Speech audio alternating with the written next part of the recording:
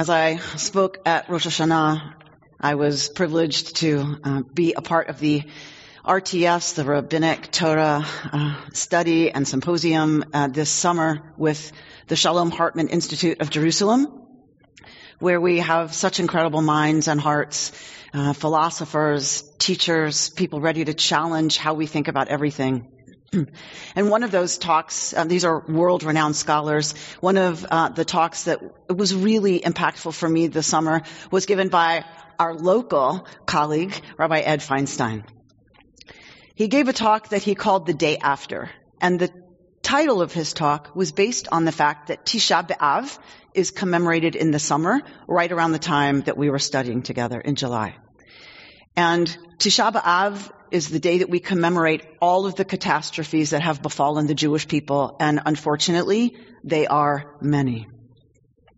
So he gave this talk based on Tisha B'Av, and he said that the 9th of Av is a really important day for us as the Jewish people. It's a day that we confront the realities of what it means to be Jewish throughout history, including in our own time. Anti-Semitism, that unique kind of disgusting hate that fortunately we don't experience directly so much anymore. But that reality we confront on Tisha B'Av, on the 9th day of Av. And Feinstein's talk was about the day after. Because he said, while yes, there have been many, many crises that the Jewish people have come through, what he's interested is less the 9th day of Av, he's more interested in the 10th day of Av. Because it's the 10th day of Av that matters in the long term, for the long haul. It's the 10th, the 11th, the 14th, the 27th, the 31st. That's what matters when we talk about confronting serious challenges. So his talk the day after was really about the Jewish genius, he calls it, for resiliency. The Jewish genius for taking moments of crisis and turning them into moments of opportunity. As I said on Rosh Hashanah, the first that we have is when Israel was destroyed as a nation state, when Jerusalem fell and the temple was destroyed. That should have been the end of Judaism. There was no Judaism. There was Israelite cult practice. There was Israelite cult religion. There was bringing sacrifices to a priesthood with Levites to assist, and there was a very clear order of what had to happen in order to keep Israel's ritual life in order. We should have been gone once we were no longer sovereign in our own country with our own language, our own culture, our own religious practice. We should have been gone. The temple was gone. But the reason we're not is because the Jews of the 10th day and the 11th day and the 12th day of Av got up and started rebuilding. The Jewish people, Rabbi Feinstein said, demonstrates and manifests in the course of its history a particular genius for responding to catastrophe with creativity, for turning catastrophe into possibility and turning crisis into opportunity. That is a pattern you find in Jewish history all along the way. It is something to be celebrated and to be learned from. We as Jews love to tell a story of continuity, and that's true. That we start with Abraham and Sarah and Rebecca and Isaac and Jacob and Rachel and Leah, Moshe, Isaiah, Jeremiah. We love the story of Jewish continuity, and we stand on the shoulders of the generations who've gone before us, of course. But Rabbi Feinstein was pointing out to us that there's another truth that runs absolutely contrary to that story, that narrative we tell of continuity.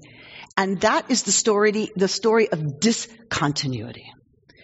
That there is a narrative about the Jewish people that if you look back through our history, it is very clear that we have come through many moments of huge discontinuity. And when you look at those books of the Jewish people that are the ones that become the tradition for the generations after they are written, when you look at the brilliant creations of the Jewish people in all kinds of disciplines, all of those books, argued Feinstein, came out of moments of radical discontinuity. The Tanakh as we know it, the Bible as we know it, was put together after the destruction of the first temple during the Babylonian exile. The Talmud is written. The Mishnah and Talmud are written after the destruction of the second temple. Rambam, Maimonides, and the philosophical tradition comes out of a confrontation with the ideas of the dominant Muslim culture in which the Jews were living. The Zohar, that book of Jewish mysticism, comes out of the Reconquista of Spain, and the Christian rule in the Iberian Peninsula, Hasidism, comes out of the absolute trauma and disaster of Sabbatianism and the Helmensky massacres. Zionism comes out of the failure of emancipation. All of these works, all of this way of looking at the world that then becomes integrated as a core part of Judaism, of a Jewish way of looking at the world and understanding our own tradition, all of those works come at moments of radical break and absolute crisis. Rabbi Feinstein reminds us that we are living through the mother of them all right now, and it's called modernity. Modernity has challenged every pillar of Jewish wisdom, being, and identity. You add in the historical events that we, in our own lifetimes, have been witness to. The Shoah, the Holocaust, the moment of our greatest destruction. The recreation of the State of Israel, our moment of greatest redemption.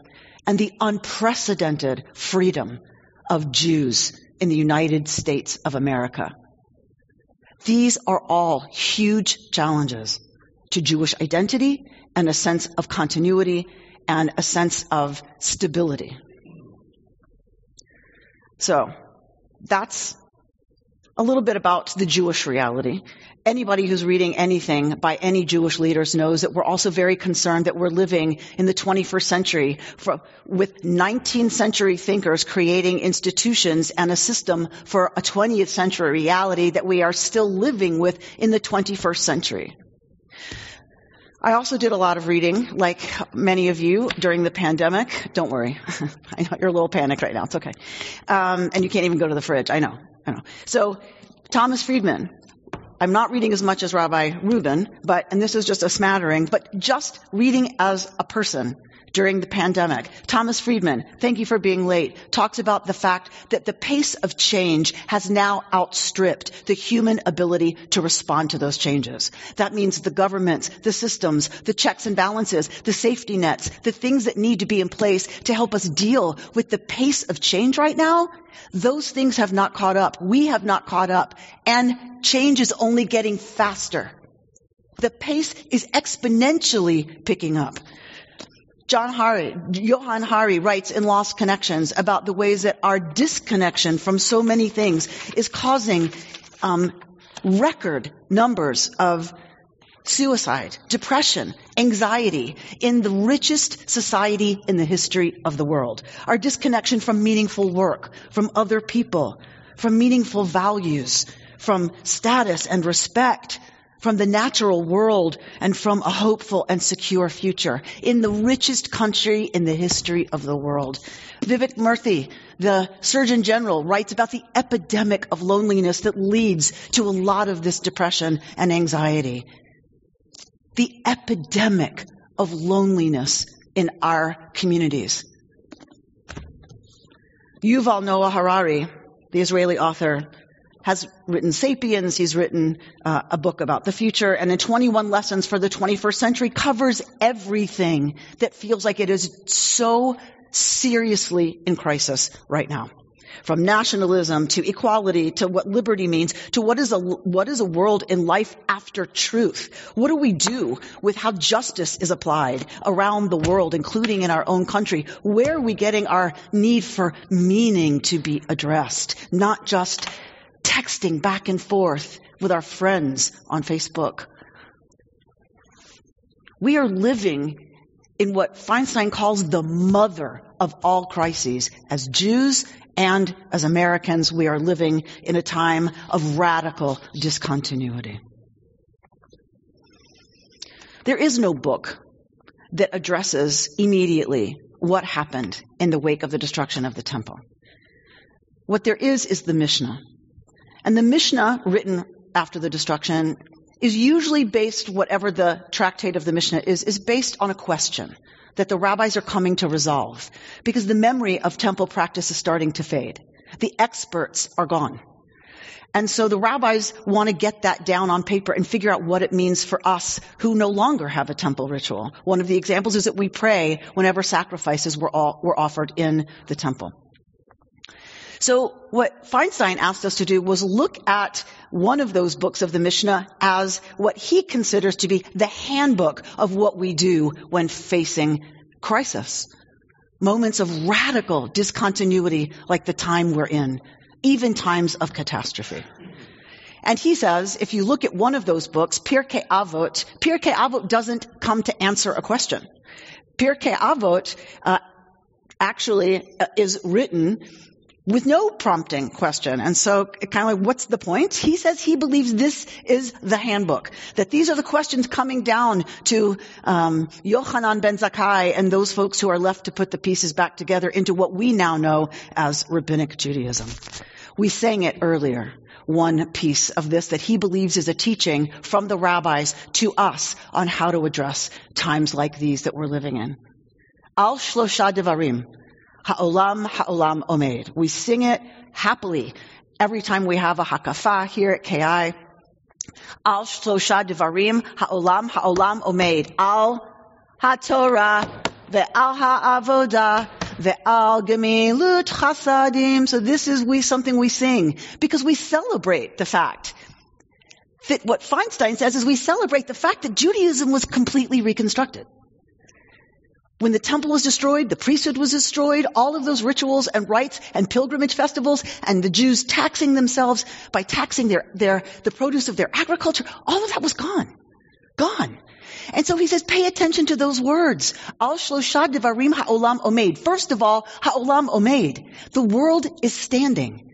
On three things does the world stand. You didn't lose a world. You lost a worldview. Al shlosha.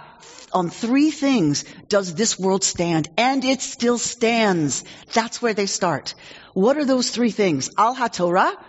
So what is now going to replace some of these core pillars of Judaism, of Israelite religion? Al HaTorah now.